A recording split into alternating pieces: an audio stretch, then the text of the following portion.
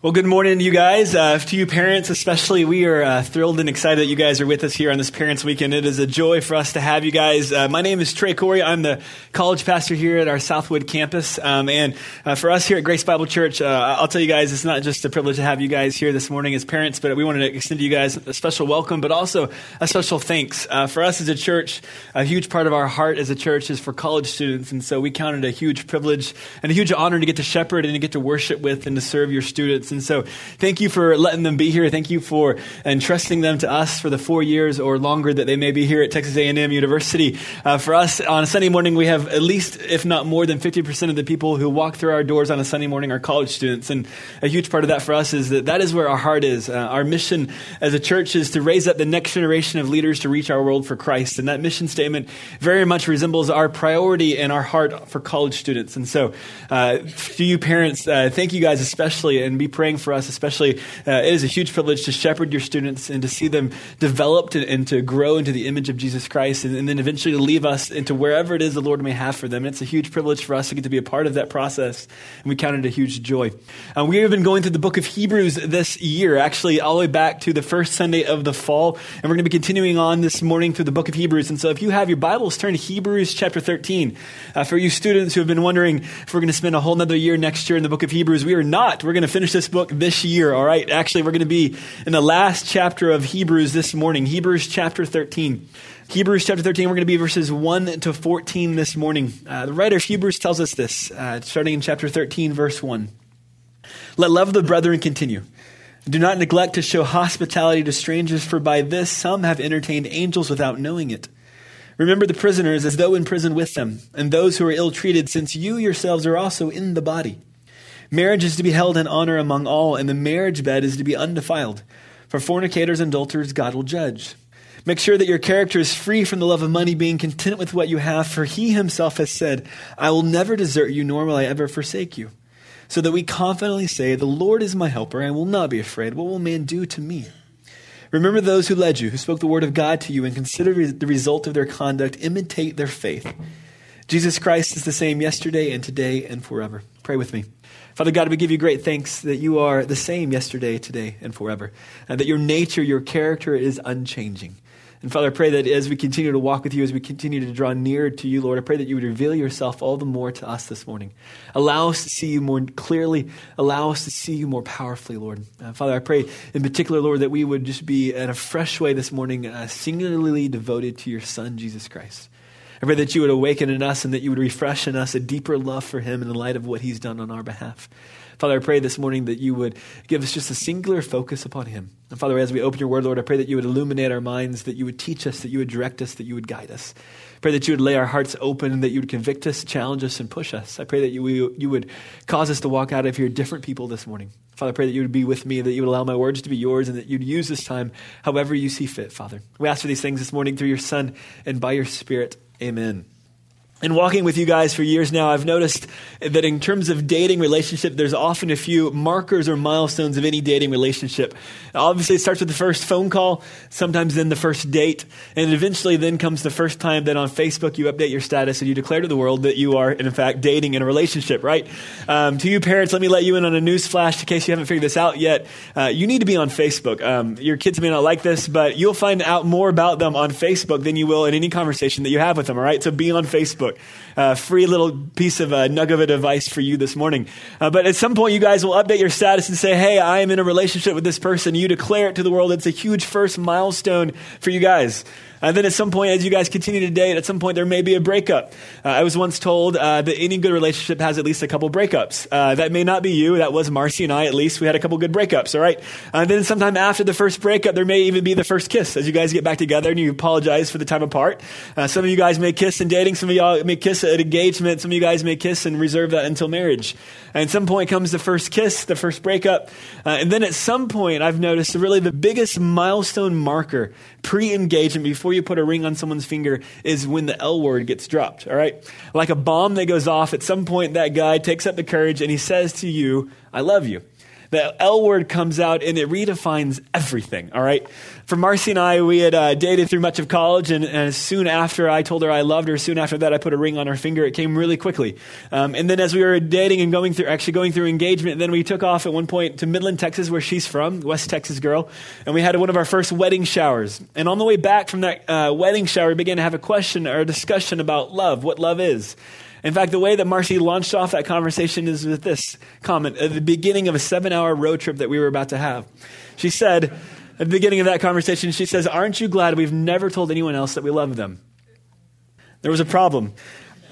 I had in high school, all right? I had told a girl in high school that I loved her, all right? Now, in my mind, as we had talked and as we dated, I had told her about every relationship I had ever been in and ever thought about.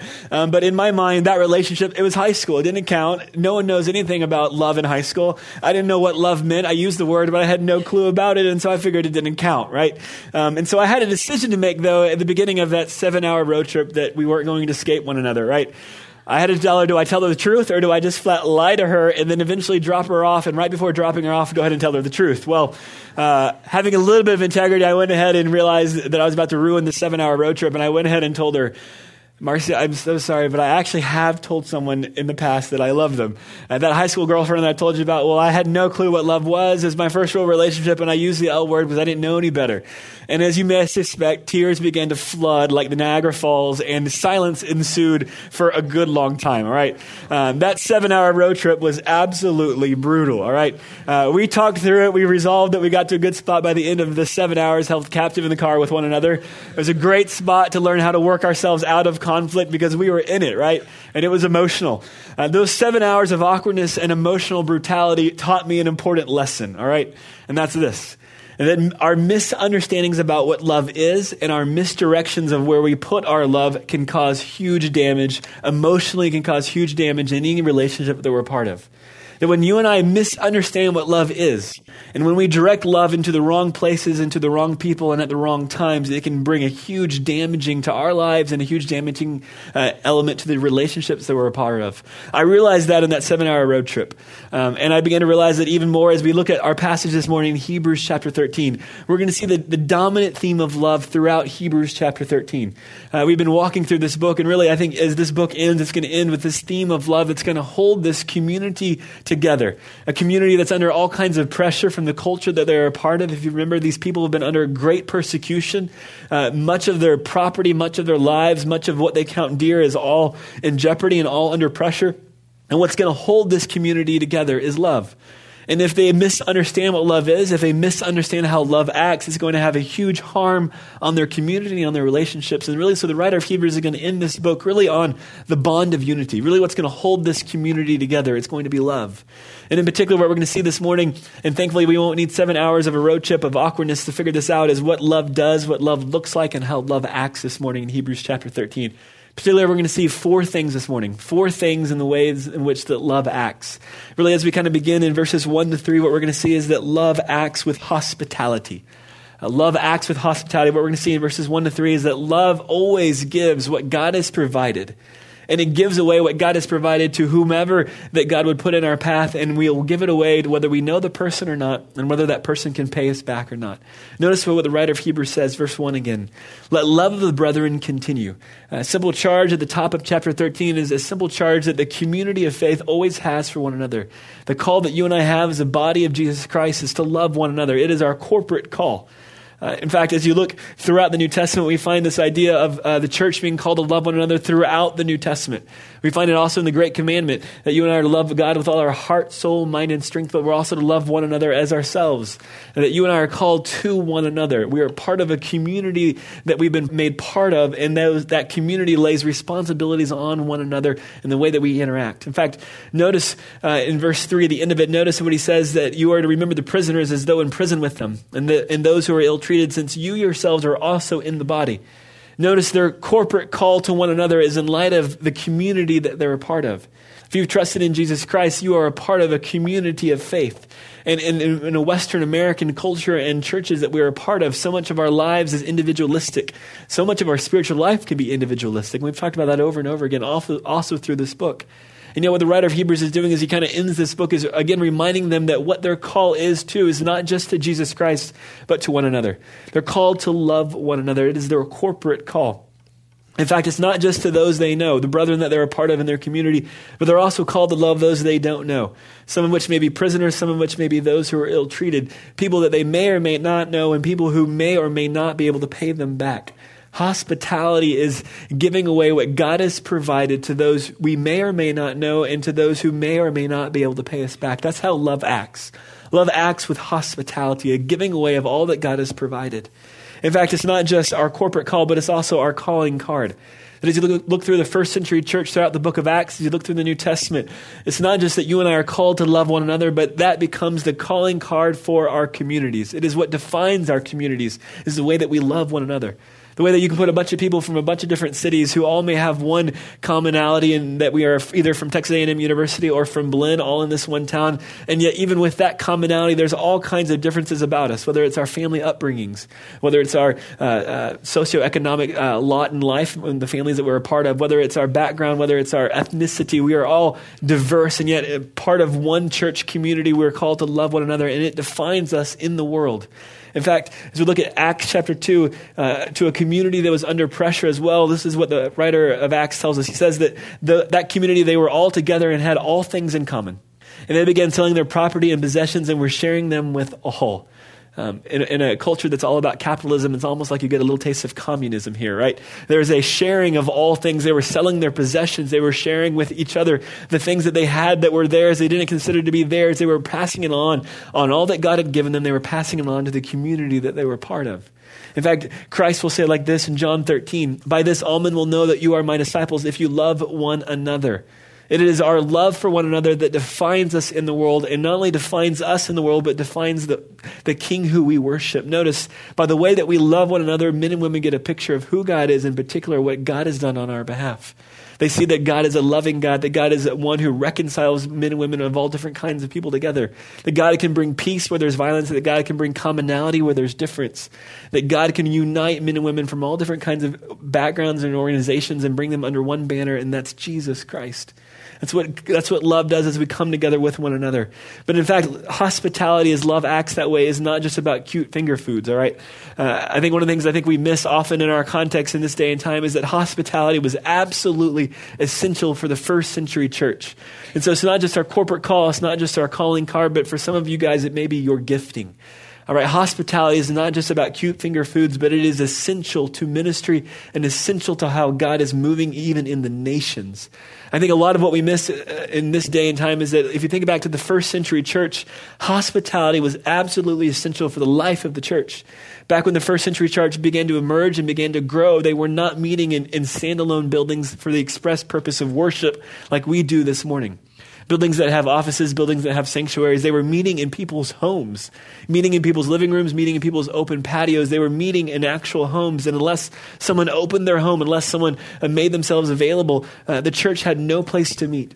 And it wasn't just that the church had no place to meet, but that also the church had no way to get its message out unless people were willing to host missionaries. And so hospitality became really necessary and absolutely essential to missions and to the church being gathered and spreading. In fact, a guy named John Eliot had said this, that the early church's hospitality provided for the sustenance of itinerant missionaries, the hosting of strangers, the care of the needy, and the assembling of worshipers. That the early church hospitality allowed the church to gather and allowed the church's message to move forth and to be established in new places. If the church wasn't hospitable, the church could not have met and the church could not have had their message go out forth from Jerusalem. Hospitality was essential. In fact, if you think about the early church as well, a church who was under persecution, for the church and for someone to open their home was bringing great visibility and great danger to their own lives and their own welfare. If the church and the gathering of Christians was bringing about persecution and intense sacrifice, then for someone to have the church come in their home was making themselves a target and making themselves very vulnerable to all kinds of persecution. In fact, also even for the prisoners who had been arrested for their faith and being put in prison and being ill-treated, even those prisoners, their very livelihoods were at stake as to whether someone was hospitable to them or not. In our church, we have all kinds of times where someone goes through a hard time and we have meal plans for them. We bring them meals so that they have some food. Someone has a baby, we bring them meals. Someone goes through something hard, even in this community as college students, we do all kinds of things to help out. Someone's going through finals, you're going to be bringing coffee to one another so you can stay up in all kinds of godly hours of the night, right? In the same way, though, for prisoners at that point in time, the only way that they were going to survive was if someone cared for their needs and if someone brought them food. Hospitality at that point in time was not about cute finger foods. It was about life and death for the church and even for men and women. Hospitality was essential for life. And I think for a lot of you guys, I want to challenge y'all, some of y'all this morning, that some of y'all, your gifts, your passions are not about teaching Bible studies, and that's fine. Some of you guys, your gifts and your passions may be about hosting and serving behind the scenes. And I want you guys to know at our church, there's all kinds of ways to do that. There's all kinds of ways to get involved. Every Sunday here, you guys may notice this or you may not, but we have at least one or two couples every Sunday morning who sits in the back and help serve coffee and donuts to you guys. They're here to help create an environment for you guys to feel welcome, to feel this is a place that you can worship. They realize that you desperately need coffee to wake up on a Sunday morning, so they're here early to help you, all right? And it's not just that. We have a fellowship team, we have a service team, we have all kinds of ways and teams and people that are involved to help enable us to do what we do as a church, and serving and helping host. It's huge and a part of what we do as a church. But the other thing I want to challenge you guys to is that it's not just about hosting and hospitality for those that we know. You and I are also called as a part of the church body, universal and global, to care for those who are in need. And in particular, one of the things I want to highlight for you guys is in the place that we live, in the country that we're a part of, with all kinds of freedom to worship, there are men and women throughout the world who are suffering much as the people of Hebrews were. Much as the first century church, where they are under persecution, they're under great difficulty, and they are a part of the body that you are a part of as well.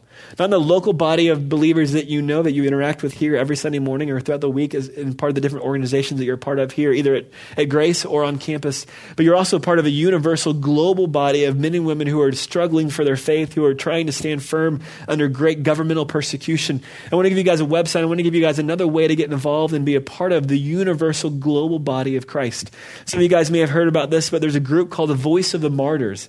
And they have a website at www.persecution.com. And this group exists so as to help the church, particularly here in America and in free places, to know of and to know how to pray for and know how to come to the aid of those who are being persecuted across the world for their faith. I'd love for you guys to check out that website sometime this week. I'd love for you guys to kind of see ultimately, hey, universally across the world, what's happening to believers in Jesus Christ. You and I live in a pocket of the world that is incredibly different than really the majority of the world. You and I have a tendency to get, in a sense, tunnel vision and be isolated on our little world, whether it's our little A&M campus or our little church. And yet, you and I are part of not just a local body of believers, but you and I are part of a universal global body of believers. And that you and I are called to love not just those that we know that are in our midst, but to be a part of and supporting and praying for those across the world, which is why we do missions. But it's also why I think it's great for you guys to be aware of the persecuted church throughout the world. And that website and that organization is a great spot to add to part of your spiritual life, praying for, finding out how you can be involved with and coming to the aid of the persecuted church. Really, as we see love act, it always acts with hospitality. It always moves out generously, giving away what God has provided, giving it away to those that we know and those that we don't know, giving it away to those who can pay us back and those who can't. But love doesn't just act with hospitality, it also acts with purity. Verse 4 is going to move and transition us to the concept of purity, but what you're going to see is that it's not just that love gives away in hospitality what God has provided, but in particular in purity, love only takes what God has provided. In hospitality, love gives away what God has provided, but in purity, love only takes what God has provided. Notice what he says in verse 4. Marriage is to be held in honor among all. And the marriage bed is to be undefiled, for fornicators and adulterers God will judge. How do we get from prisoners to sex? Well, what just happened, right? I think the theme of love is the banner throughout all of chapter 13. And what he's trying to do for you and I is talk through a different angle of love. And in particular, as he's going to talk about sex and marriage, what he's wanting us to highlight and to begin to see is that love doesn't just give away what God has provided, but in particular, love takes and it experiences only what God gives. It doesn't take beyond what God has provided. It doesn't take beyond what God gives. In fact, marriage and sex, we find throughout the scriptures, they are good things that God has created that are gifts from him. In fact, for those that would deny marriage and deny sex, Paul will speak of those false teachers, and he'll call them liars in 1 Timothy chapter 4. Notice what he says about them. False teachers are liars who forbid marriage, which God has created to be gratefully shared in by those who believe and know the truth. For everything created by God is good. Marriage and sex are good things. The physical body is a good thing. And yet our culture and our world for sure has twisted and tainted in those things in ways that are beyond what God has created in the way that he's designed them. In particular, as he talks about marriage and he talks about the marriage bed, what he's saying is that marriage and sex is good. But when you and I move into those arenas outside of the way that God has designed them for you and I, it leads not to our satisfaction, but it leads to our defilement. In particular, hospitality is giving away what God has given to you and I. Purity is taking only what he's given us and not taking anything more than what he's provided. For a lot of us in college, you and I are all looking for and waiting for certain things for God to do on our behalf. Some of you guys are rounding through your senior year. You may have just gotten a ring this past weekend. Congratulations. And some of y'all may be thinking, where is my spouse? How am I leaving this campus and this place with a ton of godly Christian people and I don't have a spouse? Why has God not provided me a spouse yet? Let me encourage you, God will provide for you just as he sees best and just at the right timing. And what purity is not taking and grabbing what he's not given and what's not his best and waiting for him and being patient with him. And ultimately, I think as we kind of look through this concept of purity, ultimately, what we take and when we take things that are not intended for us, it leads to our defilement. I ran across a crazy story this week on Yahoo. There's a story about a couple in Michigan who are suing Applebee's, all right? They're suing Applebee's because, and some of y'all may have heard about the story, but they're suing Applebee's because they had gone there with their 15-month-old son and they had ordered their 15-month-old son apple juice, all right? And over the course of dinner, by the end of dinner, all of a sudden they began to notice, and I quote, grossly inappropriate behavior from their 15-month-old. Now, my wife and I have an 18-month-old, so I don't really know what grossly inappropriate behavior would be. But they began to wonder something is definitely off. And so they kind of suspicions, and they took the little kid's sippy cup, the kind of little baby cup, and took a sip of it, and it was not apple juice. It was margarita mix with alcohol in it, all right? And they were blown away. They actually did a blood content test on their 15-month-old and found that he had a 0.1 alcohol blood content level, all right? And according to the story, he had hangover symptoms for at least 2 days, a 15-month-old, all right? Now, this is where the story takes another turn and gets even crazier to me, parents, especially for y'all who are here. According to the lawsuit, this family had this happen on multiple occasions, all right? Now, the first time some restaurant serves my 18-month-old alcohol, we're gone, all right? We are not coming back. That's a one strike and we're done kind of thing, all right? But this family apparently has had this happen multiple occasions and now are bringing forth a lawsuit, all right? Now, what's the moral of the story? What's the point, all right? Obviously, this 15-month-old had taken and experienced and consumed what was not intended for him, all right? And the result of it was that he was defiled. He was ruined by it, all right?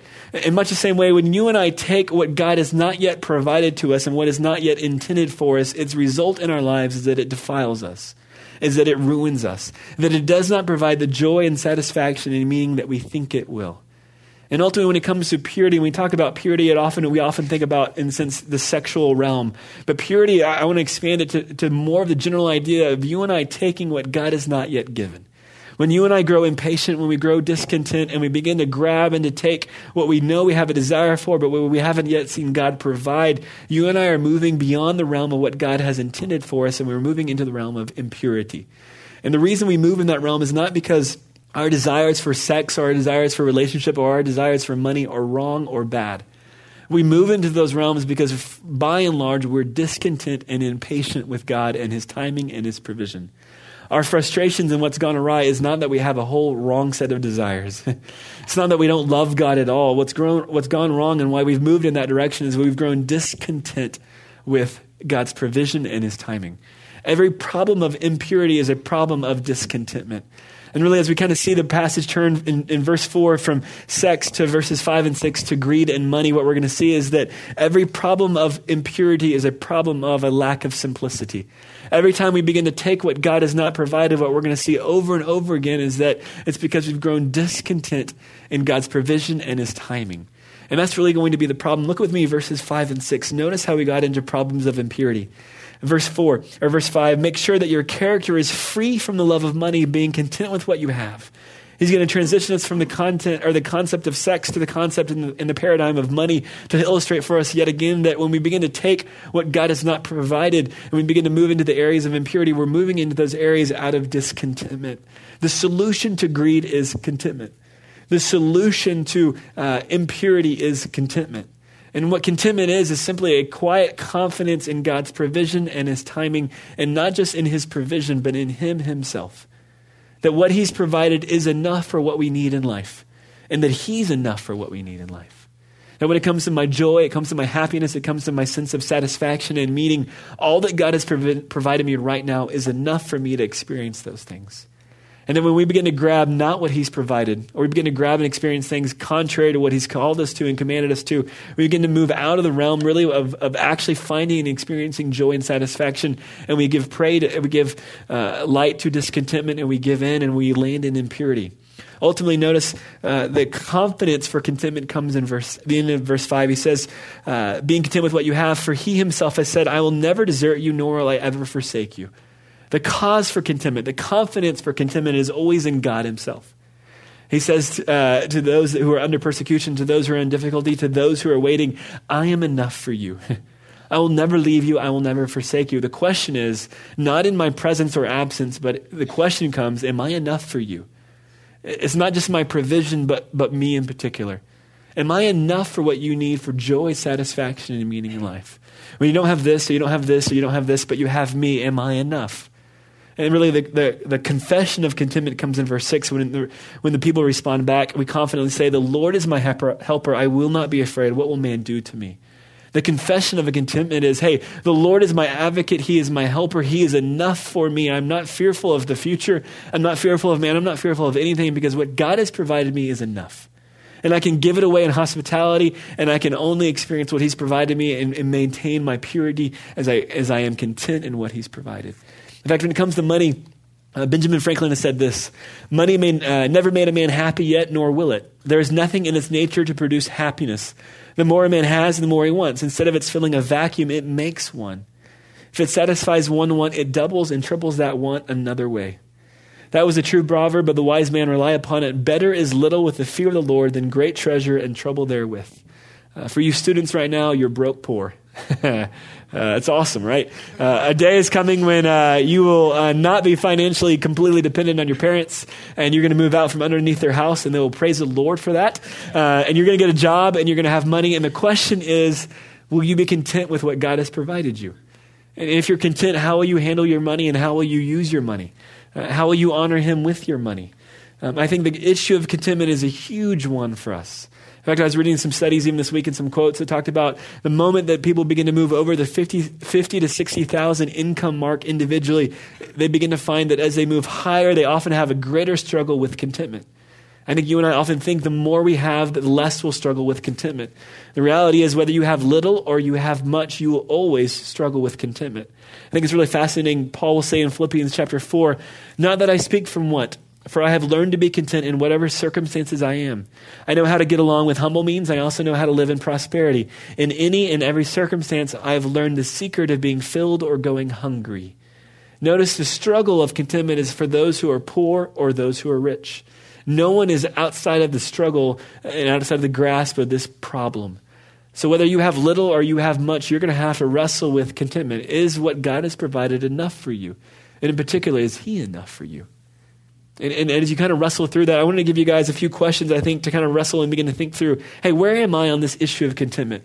And whether I'm a parent or whether I'm a student, whether I have an income or I don't, where am I on this issue of contentment? I'm going to give you guys a few questions. I want you guys to kind of let them bang around in your head and kind of sense, hey, where would I land on this? How would this question make me feel?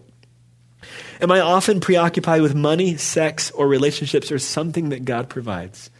How often does my mind get preoccupied in wrestling with stuff that I want? Am I often craving things that I don't need or things that I don't have? And is sometimes my desire for those things even greater than God? How do I feel when someone wants to borrow something from me? And how do I feel when they return it damaged and broken? Do I feel genuine joy when someone in need asks me for financial help? And do I give and share that which God has given me with others around me? How tightly do I hold on to my stuff? How fearful I am about the future and needing to hoard stuff. How discontent am I in the present where I'm having to grab things that God has not yet provided me? How do you fall in? How do you answer those questions? I'll tell you, honestly, admit to you guys, that even this weekend, as I was wrestling through this and thinking through this, these things just hit me right between the eyes. I had a person borrow a piece of lawn equipment and it came back broken and I was incredibly frustrated. It's my stuff. Why is someone ruining my stuff? If I didn't lend it out, this wouldn't have happened and I would have been just much more happier and much more content. You and I all wrestle and struggle with contentment. The question is, what is the secret that Paul talks about? What is the secret that Paul mentions? And notice that contentment is a learned thing for Paul, and therefore a learned thing for you and I. You and I don't come out of the womb content. You and I don't even come out of the womb and having trusted in Jesus Christ and enter into a relationship with Jesus Christ and are content. You and I have to learn contentment. And Paul will talk about it as a secret, but the contentment that he found, I think, was because of a sufficiency and a devotion into a sufficiency of Jesus Christ. Jesus was enough for him. Since Jesus was enough for him, it didn't matter if he had a ton of stuff or he had absolutely nothing. And I think as we kind of transition, what we're going to begin to see is not just that love acts with hospitality, purity, simplicity, but also that love acts with loyalty.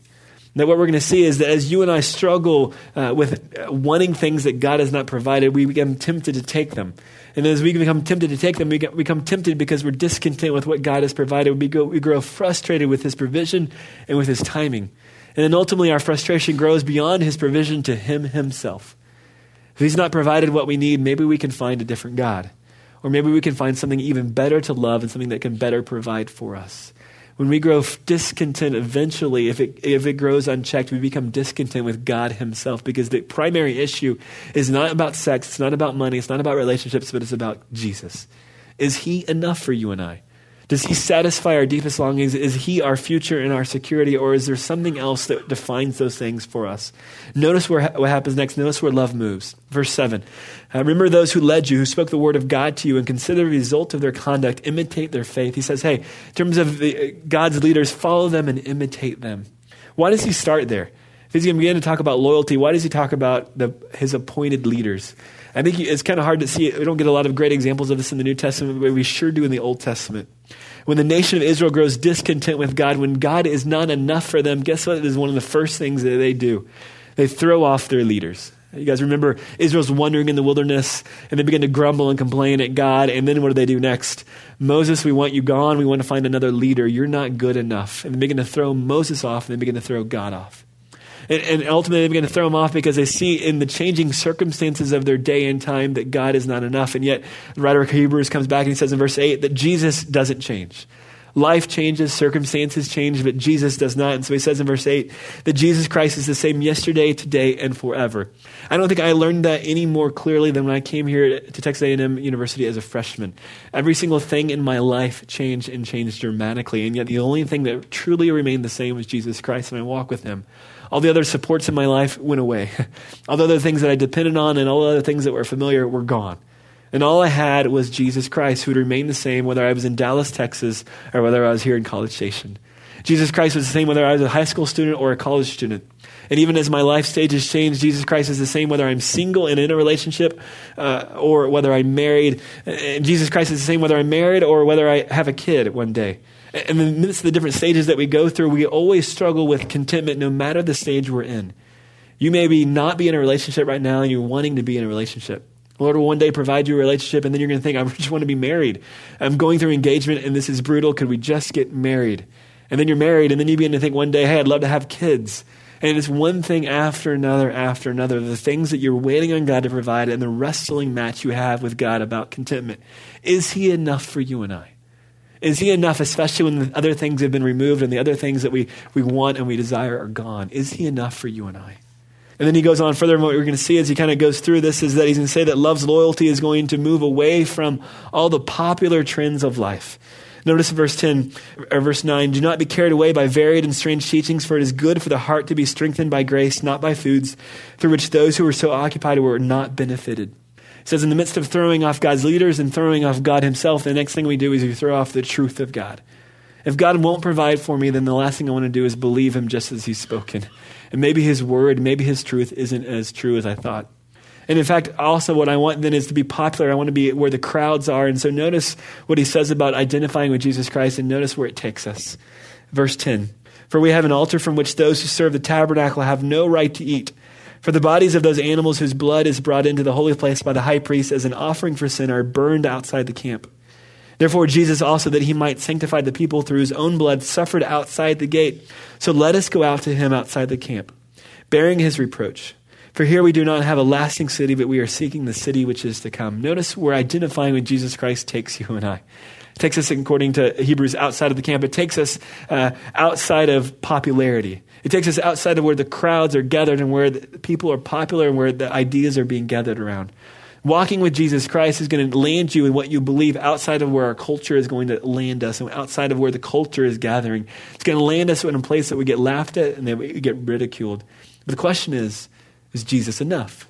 And is Jesus good? And is he better than everything that the world would offer? And ultimately, as we kind of walk through here, Hebrews chapter 13 for me is a lot like 1 Corinthians 13. Two passages that highlight really what love is and what love does, but it's two passages that just crucify me. Two passages that when I look at them and I think about hospitality, I think about purity, I think about simplicity, and I think about loyalty, I fall far short. I fell far short of these things before I knew Jesus Christ, and I still fall far short of these things after I've known Jesus Christ. I look and I open 1 Corinthians 13 and I look at the great definition, the beauty of what love is, the passage that we read at weddings after weddings after weddings, and over and over again, I think how far I fall short. I don't love that way. I don't come close to loving that way. I'm not that content. I'm not that simple. And at times I struggle with purity, and at times I struggle with hospitality. I hoard, I grab, I'm discontent. And at times I think ultimately as we kind of look through these, I think 1 Corinthians 13 and Hebrews 13 really is not a ruler for you to measure yourself and beat yourself up against. But as you fall short and as you see those examples and those areas that you fall short, it is to show you the great supremacy of what Jesus Christ has done for us. Jesus Christ is not just a great example and a great model of love, but he's one who's loved us unlike any other will and any other can. You and I in sex, in marriage, in relationships are looking for love that we will never find, because the only place that we find it in the way that it satisfies is in Jesus Christ. In Jesus Christ, we find one who gave all that he had. He left the glories of heaven. He came to earth and he took upon himself human nature. And even in his human experience, he gave away all that he could as well. And he took upon himself death on a cross, the most excruciating death and experience you could have ever had.